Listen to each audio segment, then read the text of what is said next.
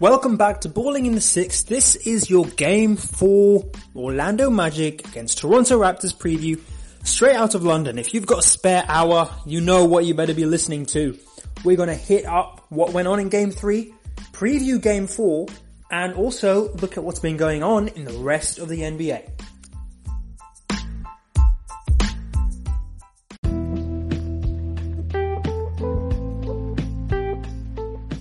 Now, there were so many factors to consider in that quite nervy Game 3 win in the end, but we're just going to go through a few. First, we're going to look at Pascal Siakam. We're not going to spend too long because there's been countless words typed about him, but he is the breakout star, not only of this season, but of the actual playoffs itself, and he could he could turn out to be one of the best playoff performers for the Toronto Raptors. And if you told me a year ago that Siakam would be the guy to bail us out, not DeRozan, not Lowry, and not even Kawhi, Siakam, you'd probably be called a dreamer. Because this guy put up 30 points in the last game. That's his playoff high. And he has been just phenomenal, bailing out the Raptors, whether it be from behind the arc, or driving to the rim, or from the free throw line. He's been brilliant. You know who's also been great next to him? Marc Gasol. That man shut down Vucevic in the first two games. What we saw in Game 3 is the effect when he's not on the floor. Much like Lowry, we're worse off without him when Gasol is not there. Vucevic turned back into his all-star games when Gasol got in foul trouble early in the third quarter. When he's off the court, Vucevic has actually shot 55% from the field compared to 30% when he has the Spaniard guarding him. Gasol can't get into foul trouble in this game. He must continue to shut down who is the Magic's best player. One player we haven't seen, and it's been quite an odd matchup actually, is Fred VanVleet and Terrence Ross. Ross, of course, has been shooting lights out, as I predicted. He is one of the best players on the Magic, and if not the Eastern Conference, he is phenomenal. Whatever you say, his ability to explode in a game and inspire a team and bring something different is invaluable, and that's been shown this playoff series. He shot again. He shot plenty of threes on Friday night, and I predict that tonight the Magic will look more to him. But it needs to be on Nick Nurse's side. He needs to take Fred VanVleet off him. VanVleet hasn't had a great series offensively either, but defensively it's such a matchup. You've got 5'11" player guarding a very tall, shooting small forward. Ross can just shoot over him whenever he likes, like a Durant style kind of finish. So that can't be good. That can't be good. Another guy we have to look at, and who was an absolute hero in Game 3, was Kyle Lowry. Now, in a couple of podcasts ago, when Lowry dropped 0 points, I was one of the only media pundits out there predicting that he would bounce back and in fact become Finals MVP. We saw him bounce back in Game 2, and in Game 3 we again saw him absolutely explode and become one of our best players on the floor.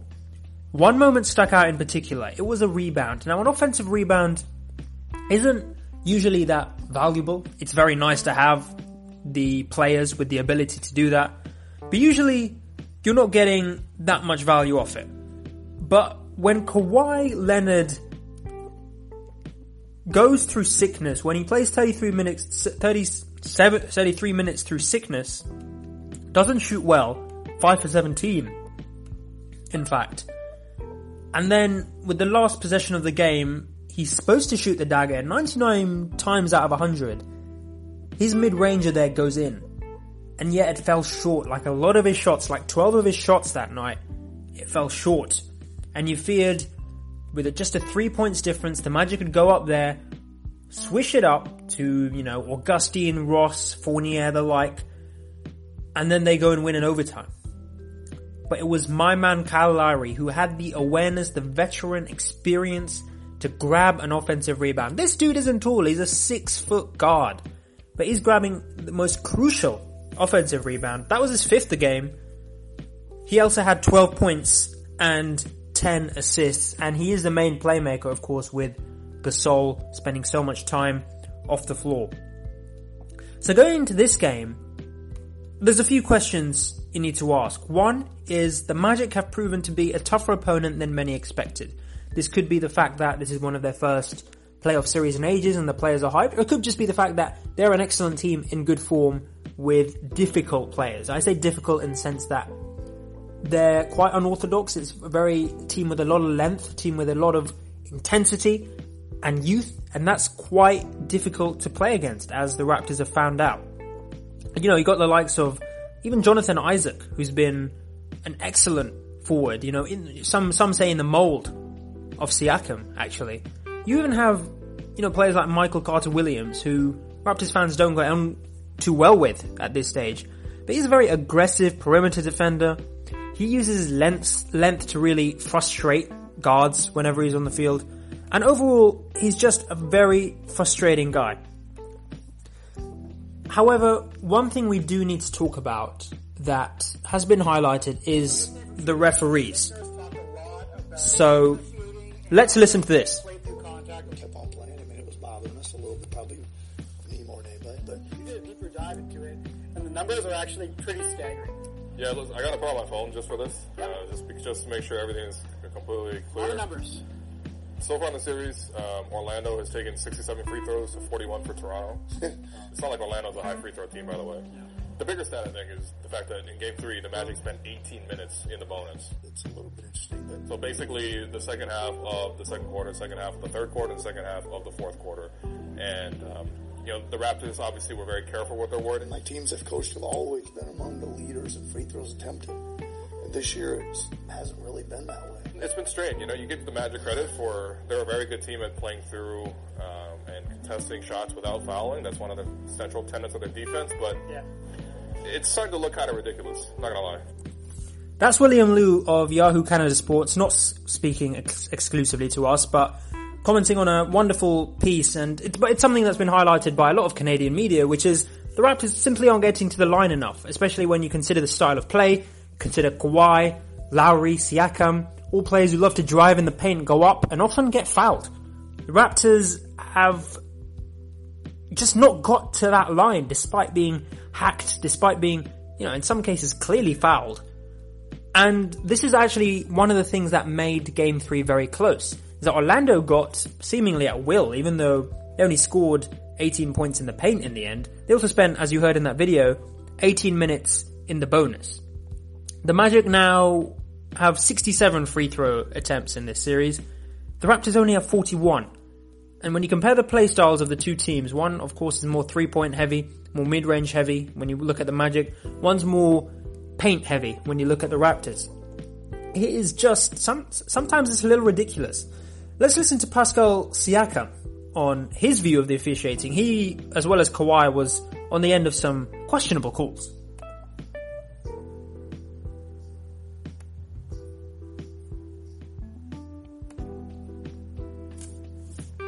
It's pretty significant. It's not like you guys are just out there shooting jump shots and you're getting to the rim. You feel like you should be getting, as a team, the line more than you have been. Was the answer to that type of question? You can answer it however. You can answer it however. No comment, right? That's a good way to answer that, right? No comment, man. Don't try. Come on, next question. That knowing laugh suggests that Siakam knows and what the Raptors think of the officiating. We could go into Tony Brothers' history of terrible calls, but it's just, you know what, when we go into this next game, we've shown that we're good enough to beat the Magic away from home against a hostile crowd with the referees almost playing as a sixth man against Toronto. And that's an invaluable skill because not only puts us up 2-1, of course, going into the fourth game, but also gives a mental edge. It shows that the Raptors are a team, despite all the odds being stacked against them, you know, whether it be OG's injury, whether it be terrible officiating, whether it be Kawhi's illness, you can still pull out a win away from home. And that's a very invaluable skill, and that's why the Raptors will pull off the W tonight. Whatever you say, Kawhi says he's getting better. Like James Harden, who we're going to talk about later, he's one of those players who'll have this one-off game and he'll come back with a vengeance. Kawhi, probably going to shoot 70% tonight. Don't hold me on that. but he's going to have a vengeance game. He's going to come out. We've seen Lowry continue his form, Siakam continue his most improved player form, and hopefully we'll see a little more from the bench, because that's all we're going to talk about with the Raptors. To keep it under 10 minutes, we're going to go into a big wrap of the NBA next on this show. Viral, welcome back to Balling in the Six. We've had some crackers to celebrate the Easter holiday in the last couple of days. It's like Jesus himself has risen, but instead of Jesus, it's Torrey Craig. Torrey Craig. Is this the guy who scored for the Nuggets? Yeah, I mean, I sent you a very late text last night, I believe, just saying Torrey Craig, because I was blown away by that man. Not in that way. Is it like Tory Lanez, but like his cousin? Yeah, I mean, instead of having the same last name, they have the same first name. I think that's how it works. Yeah, that's pretty much it. And you wouldn't believe it with the way he was, while Tory Lanez is hot on the track, Torrey Craig is hot from behind the perimeter. Mate. Hot on the floor, that's right. 5 of 7 from 3. And he helped his side demolish Pop's Spurs. Now, the Spurs at home are such a juggernaut, and yet they were convincingly beaten. I mean, it got so bad that DeMar DeRozan actually got ejected for his anger. Something you've probably never seen in Toronto. I'm not sure. Did he ever? No, he was quite a calm guy in Toronto. He never. I don't believe he got ejected while he was in Toronto, but I'll need to check that. In any sense, we saw Torrey Craig, of course, with 18, but we also saw really Jokic coming into his own for the first time this series. What did you think of his performance? I have to say that. I don't have to 100% agree with that. I'm just quickly going back actually just to the Nuggets. I think their bench depth was probably highlighted as their biggest strength. So it seems like, again, they're just producing them from somewhere. It's just, again, a factory line. And it is nice to see that. Although you could maybe, if you want to talk about how you thought Jokic played, but I really do think like this team doesn't need to rely on Jokic to win this playoff series. Their bench depth is phenomenal, and say with I don't think this year is the year for them. No, definitely not. I mean, comes back next year, I think, and if they do actually manage to attract a free agent this summer, I don't know what their cap space is looking like, but if you want to talk about how you think Jokic played. Yeah, Jokic really came into his own for the first time. He went 29, 12, and 8, and he put in the kind of performances which saw him in the MVP race in the regular season. But you're right in the sense that you are right in the sense that the Nuggets are not a 1-star or 2-star team. They are literally more than the sum of their parts, including their bench. They're so well-rounded. So we also saw Jamal Murray pick up where he left off. He was hitting some crazy shots, of course, in Game 3. And again, he just carried on. He dropped 24 and it was excellent. I think, on a side note, he's actually the best, related to Toronto, he's one of the best Canadian guards.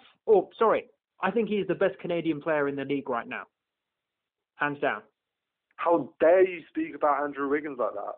Oh, do you mean Wiggins, who doesn't really want to play basketball and is just looking miserable whenever he plays? He should be looking for another profession. I mean, it's fair enough. Though, my prediction about Trae Young, when it came to his longevity in the league, it hasn't aged particularly well. So I don't really want to say anything about Andrew Wiggins, but no, we shouldn't say anything because he's not even a playoff player. I think no one outside the playoffs, with the exception of the legends, the Dirk, the Dwaynes, should be mentioned. So we have from now on, let's strike Wiggins off the record, please. Yeah, absolutely. He doesn't exist.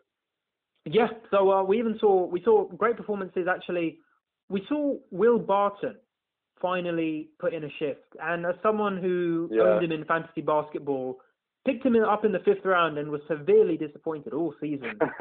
I think Nuggets fans should be very happy because he has been awful, but he's found his new role off the bench. Whenever he plays with a bench lineup, he's pretty good. So I hope the Nuggets coach carries on with that. Meanwhile, the 'Cause Spurs. at one point, not this season, but last season, it was really the trifecta of those three guards with Murray, Harris, and Barton. So yeah, if they can reproduce that again, that would. Yeah, I think that'll put them in really good stead. Exactly, and you talked about obviously the depth. We don't need to even go into more detail. On the Spurs side, though, Derek White, of course, has been having up and down games, but I think there was a lot of complaints about two players in particular, LaMarcus Aldridge and Rudy Gay.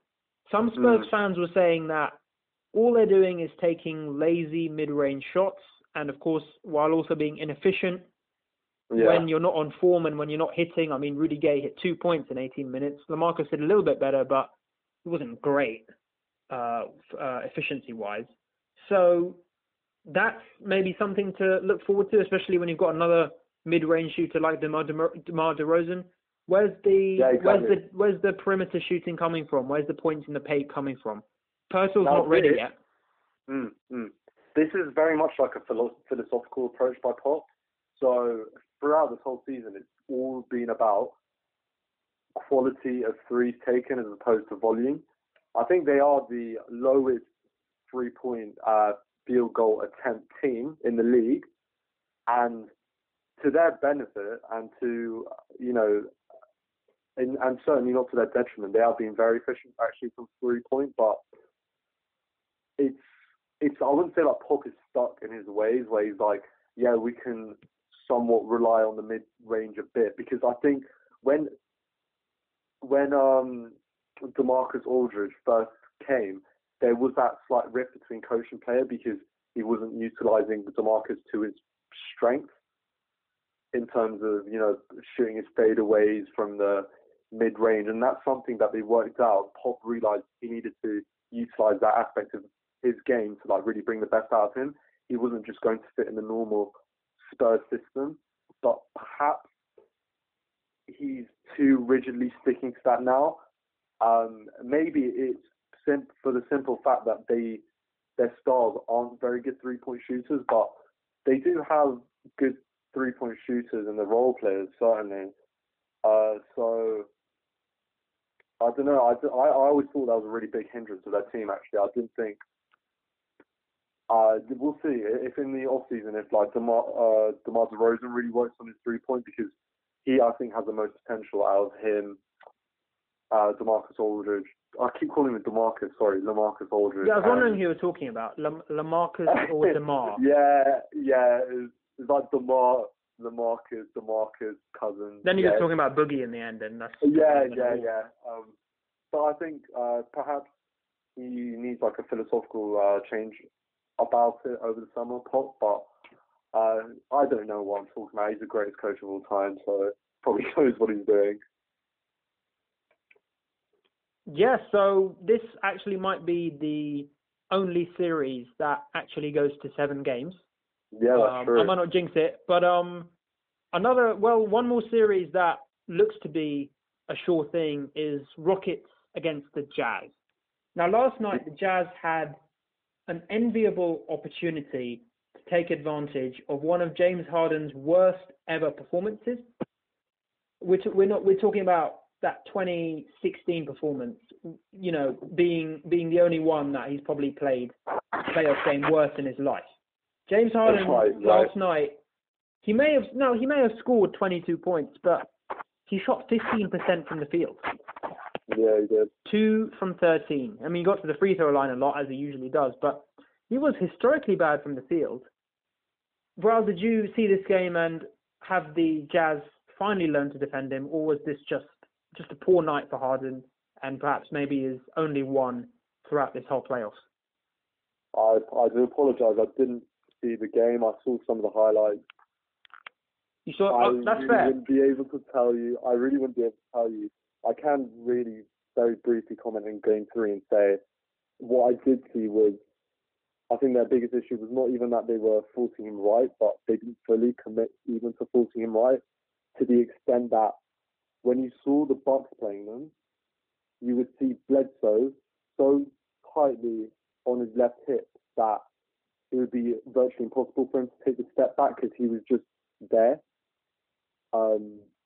Whereas Utah played it slightly differently, where he wouldn't be, whoever's guarding him, whether it's Royce O'Neal or Ricky Rubio, they wouldn't be on his hip. They would sort of just be showing him to the right, as opposed to being like, you must go right, by being directly on his hip. So they were just essentially defending him normally, but taking him right, but it meant that he could either still cross over to the left, and the main thing is actually that he still fully had that step back, and he could hit that. I didn't see this game in terms of how they defended Harden, but interestingly, despite how historically bad he was, the Rockets, somehow they were very close the whole game, and Harden did, in fact, he did turn up slightly when it came to the fourth quarter, so that was all very surprising. I don't know what you call turning up. That 2 for 13 stat I just gave was just from 3. He actually shot 3 that was from for 20. Yeah. And you're talking about who's turning up. I thought he scored 14 in the fourth quarter. Yeah, mostly from free throws. Well, that's efficient in its own way, drawing fouls. I mean, yeah, I actually shot 14 from 16 from the line, which is very efficient, but it just takes the wrong refs. You know, I talked earlier in the episode about Kawhi not getting the calls in Game 3 against the Magic, and it just takes one ref to not give him that superstar treatment, and his whole game is shut down, and we talk about the Rockets losing because of James Harden. Because they're role players. You see him having this kind of performance and the Rockets winning. I could never have seen that. That's what I'm saying. That's why it was such an opportunity for the Jazz, who just completely messed up. I mean, even Donovan Mitchell, you look at the box score, he scored 34 points, but he did it off 27 shots. It was one of the worst 30-plus point games I think we've ever witnessed. It was it was just so poor, and the Jazz as a whole. Wiggins 30 points games, yeah. Oh, yeah. I mean, I thought we'd struck Wiggins' name off the record. My bad. Yeah. Some figure. But no, they were all. From what I've heard though, supposedly the Rockets' defense is really turned the corner. Again, I didn't see this game particularly, but it was emphasized that in this game that they've started to work things out. But saying that, the Jazz are, again, we talked about the individual matchup. It just really didn't seem to favour the Jazz. So maybe it's got something to do with that. But I have to honestly see more tape to see whether they're rotating better defensively or whatever. If they have indeed, Mike D'Antoni's finally worked out how to actually play defense. But that's, that I think it shows basically that this Rockets team really potentially has a legitimate chance in the next round. Yeah, and the Jazz, of course, now dead and buried. This might be one of the last chances we get to talk about them. But yeah, I think they've been one of the biggest playoff frauds in recent years.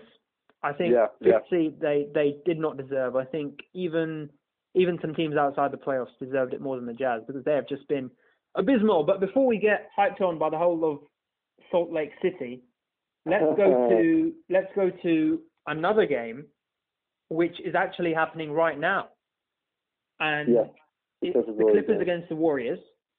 At the time of recording, it's just approaching halftime with 58-52 to the Warriors. Thoughts on this game? Can the Clippers steal? Well, they're not Clippers. Can they hold this home advantage and make this a competitive series? Can they make this a 7-game series? Yeah, that's something that I did say last time. A pretty bold prediction, perhaps, 50 audacious, but I think, again, I'm going to stick with what I've been saying this whole series. The only thing that's really going to hold them back is their length. Again, they've been, I'm not sure, check the stats, but it did seem to me that they were being... Oh my God, sorry, can I just interrupt you? I just need to interrupt you. Kevin Durant has hit one of the most beautiful threes I've ever seen, and he's made it a 4-point play as well. He pulled up from way outside the line. Gallinari drew the foul from Gallinari and just nailed it. That is ice in his veins, and that is 4 points up just before halftime. That's the Kevin Durant like we like to see. Blood is mammal. He doesn't feel emotion. He's a snake, a literal snake. Yeah, that's really disappointing. Gallinari has had an appalling game, and I say that because he's been forcing it way too much. So he was going like 0 from 4 from the start, whereas Steph was 0 from 4 as well. well from the start, but Steph wasn't forcing it. Steph realized he still has, a focus on the defense is still focusing on him. Garrett Temple was playing phenomenal deny defense on Steph. And so Steph drew that attention, was dumping off to his teammates, whereas Gallo was just completely forcing it, being really well defended by Draymond. And just to say, Shai Gilgeous and Klay Thompson both had phenomenal first and early second quarters, which is when I stopped watching. I think Klay's shooting like 9 from 11 or something. Klay is now shooting, he's on 27 points, 10 from 14 and 5 from 6 from behind the arc. Yeah, he could have one of his random 50-point games and get subbed off. He's one player we haven't actually talked about much this playoffs. No. We've, all the attention's been on Curry, Durant, and DeMarcus. So Klay, of course, is going to be huge, and especially if the Warriors end up facing the Rockets, he's going to be huge. His defense, Absolutely. His length, his ability there is going to be absolutely huge. It's phenomenal. He is a potential, very much a potential, not Harden stopper, Harden slower downer. Because that's all you can do to Harden basically, unless he plays like last night. So, I think I do see the Clippers definitely being able to potentially take that game, but they need to, because they're not going to win at the Oracle, and it's gonna. No, exactly. They could finish it off. Yeah, it's a must-win for them. Any other games you wanted to mention, Canal? No, did you see any particularly interesting games in the last couple of days before we move on to the next couple? Yeah, so just I also watched the Celtics Pacers game today. Sorry, I should make a groaning voice whenever you mention Celtics or Pacers. The two most boring teams right now. I'm sorry, I'm not capturing your attention. But so dull. Sorry, please. No. Honestly, the game today was fiery. It wasn't fiery, but it was some really good defensive basketball, and I don't know what exactly Gordon Hayward went, but he's really starting to find his groove. One of the big aspects of Gordon's game, like before the injury, was he was so smooth at, say, pump faking it and driving it and being aggressive with when he got the ball on the 3-point line. It wasn't just a dead cert that, he's going to shoot that three. He was so good with the pump fake and driving, and in that game, he's more aggressive than I've seen him since, again, he came back from the injury. He had such a good game. Well, yeah, he did. He dropped 20 on 7 from 9 shooting, and he was perfect from behind the arc. Yeah, exactly. But it wasn't just from behind the arc. He was just more aggressive, and that Celtics team was really starting to click. Marcus Morris playing very well. 18, dropped 18 today. Contribution. If Marcus Smart is coming back this playoff, I think he may be coming back in the second round series against Milwaukee. That's going to be something to look forward to. Potentially, we could talk about that. Yes, of course we can, because the Bucks, of course, have just about swept. Well, they're 3-0 up, and they're just about to complete a full sweep. Yeah, so they're basically a very poor Detroit team. Yeah, definitely. So we'll discuss it more in the second round preview episode we're going to do. But on first impressions, with this Celtics team stepping their game up, unexpectedly, I'm not sure either of us expected them to be this good. I know it's only the Pacers, but they're sweep the Pacers. No, of course not. It's not a mean feat. However, and one reason the Pacers are playing poorly is because the Celtics are forcing them to. It's not two terrible teams. The Celtics are a very grindy team this year. Yeah, absolutely. And we saw that when Kyrie was injured last season, at the start of the year, when they went like 20-2 without Kyrie, and they were just so scrappy, and there were so many games where they came back to win. And it's just, I think they're slowly getting that sort of, that toughness, that it's like a mentality that they have. I think they're slowly getting that back, essentially. So who's going to stop Giannis in the second round? if Al Horford? I don't know what the going rates for assassins are in Massachusetts, but you got to be looking at 150k bullets. Probably you don't have to kill him. You can maybe go through like his right shoulder or something. Aside from personal injury, who do you think on that team? I don't think anyone has the length really and the athleticism to stop him. No, I mean, it'll be very difficult. Those who do have the length, Al Horford, Marcus Morris, them types, who are good defenders, they just don't have the athleticism and speed to deal with him. And I think they're going to have to double team him every time, and then that's going to open the 3-point shooting up. So, again, that matchup could basically be based on, is that Milwaukee team, which has been shooting so well from three, are they just going to carry on shooting well from three? And, of course, when it comes to playoffs, when you have a team more orientated around shooting, which the Bucks are, even though, of course, Giannis is the star there, they are a team that relies on the inside game with Giannis there and the outside game with the other shooters around him. They just basically need to be consistent, I think. And, yeah, probably should see them through. But, again, if Marcus Smart does come back, that also does change the factor, changes everything, because he's one of those players who's capable of throwing a body in the lane, and he's so nimble that he's able to actually still close out on 3-point shooters. So, yeah, no real Giannis stopper. It's just what the formula for stopping these one-star teams is, and what the Raptors did do a couple of years ago to an admittedly weaker Bucks team, but also a Bucks team with Giannis and some good shooters, is you've got two options. You can either go one-on-one, single man-to-man, and just let Giannis have a 40, 50-point game, and hope you can score more than 110, 120 yourself. Or you can do what you said and actually try and stop Giannis, and then hope the likes of maybe Brook Lopez and Chris Middleton aren't so hot from three. So, of course, they're both quite risky tactics, but when you don't have a pure Giannis stopper, and we saw maybe with the Raptors, for example, last year against LeBron, they actually tried both, stopping LeBron and stopping the shooters. But it just happened whenever you stop the shooters, LeBron would go mental and drop 50. Whenever you try to stop LeBron, the likes of, you had J.R. Smith and Kyle Korver shooting out their mind. So they're two very risky options. But of course, we'll preview that a little more in our upcoming episodes. One game that I do want to preview is two in particular. One, Game 5 between the 76ers and the Nets.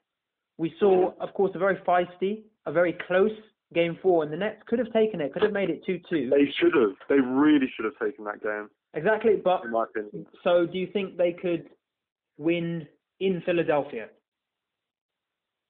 Yeah, I was really deflated after that last one. Again, seeing Dudley stuck up for his teammate. He had a nice push on Embiid.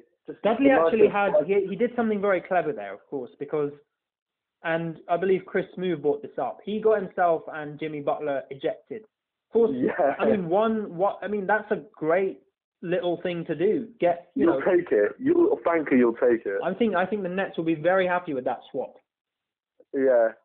So he did that. Unfortunately, so why did this game slip out of the Nets' hands in the end? Philly, of course, dropped 27 in the last quarter and held Brooklyn to just 17.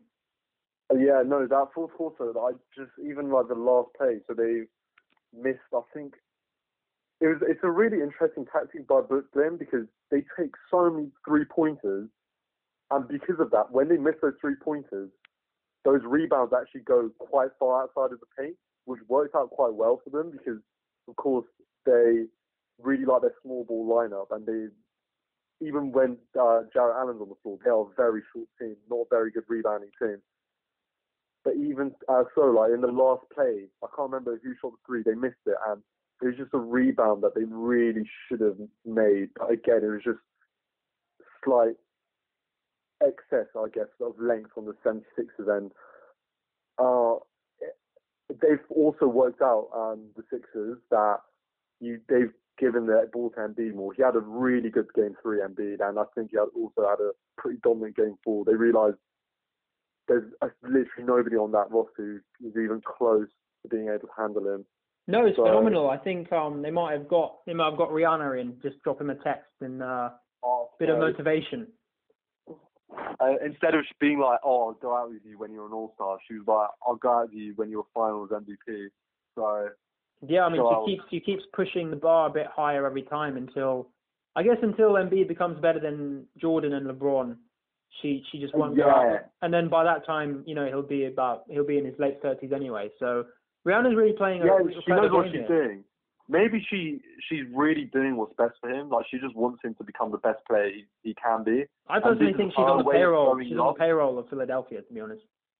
Yeah, no, this is hard.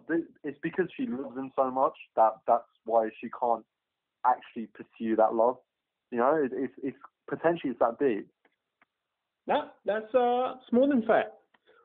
Well, another huge fixture, and I think one that could decide the series is the Blazers against the Thunder. Game 4, Game 4, that's tonight. It's going to be a brilliant fixture. I wish they mic'd up Lillard and Westbrook because they were trash talking and we just couldn't hear what they were saying. I'm very jealous. That was the time to have courtside seats.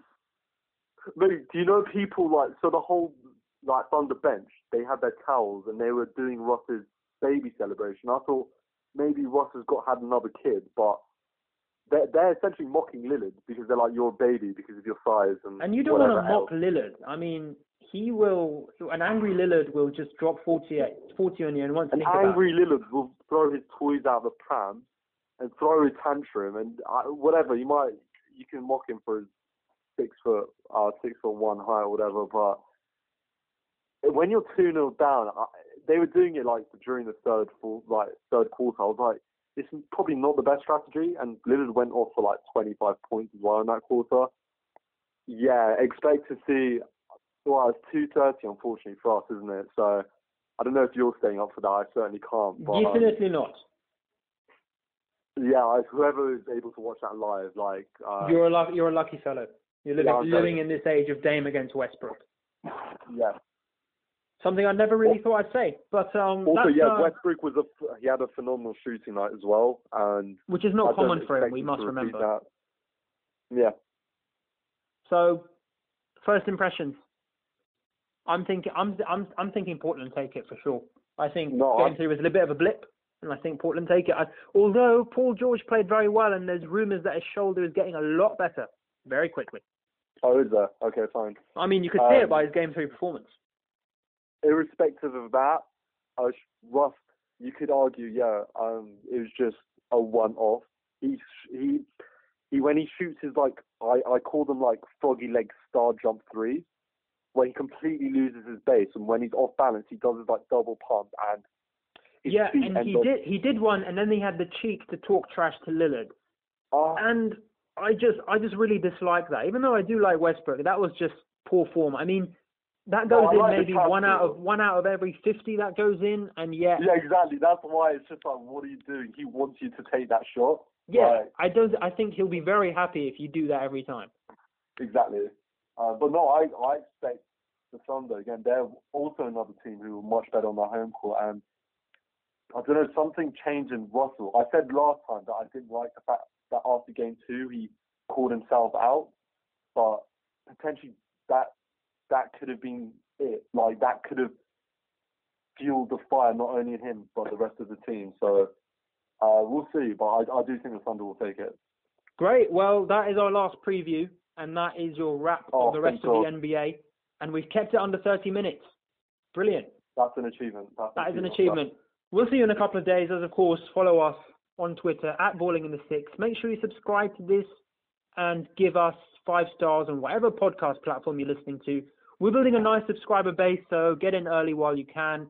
Before we go big and bring all the day ones with us.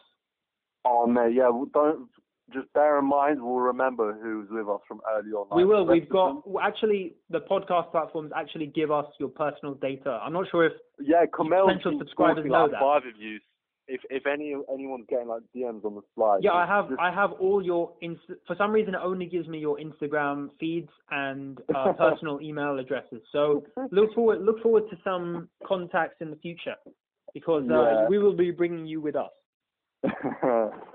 in a very non-creepy way. On that note, we'll see you next time. Raul, thank you once again for appearing. Appreciate it. Peace, boy.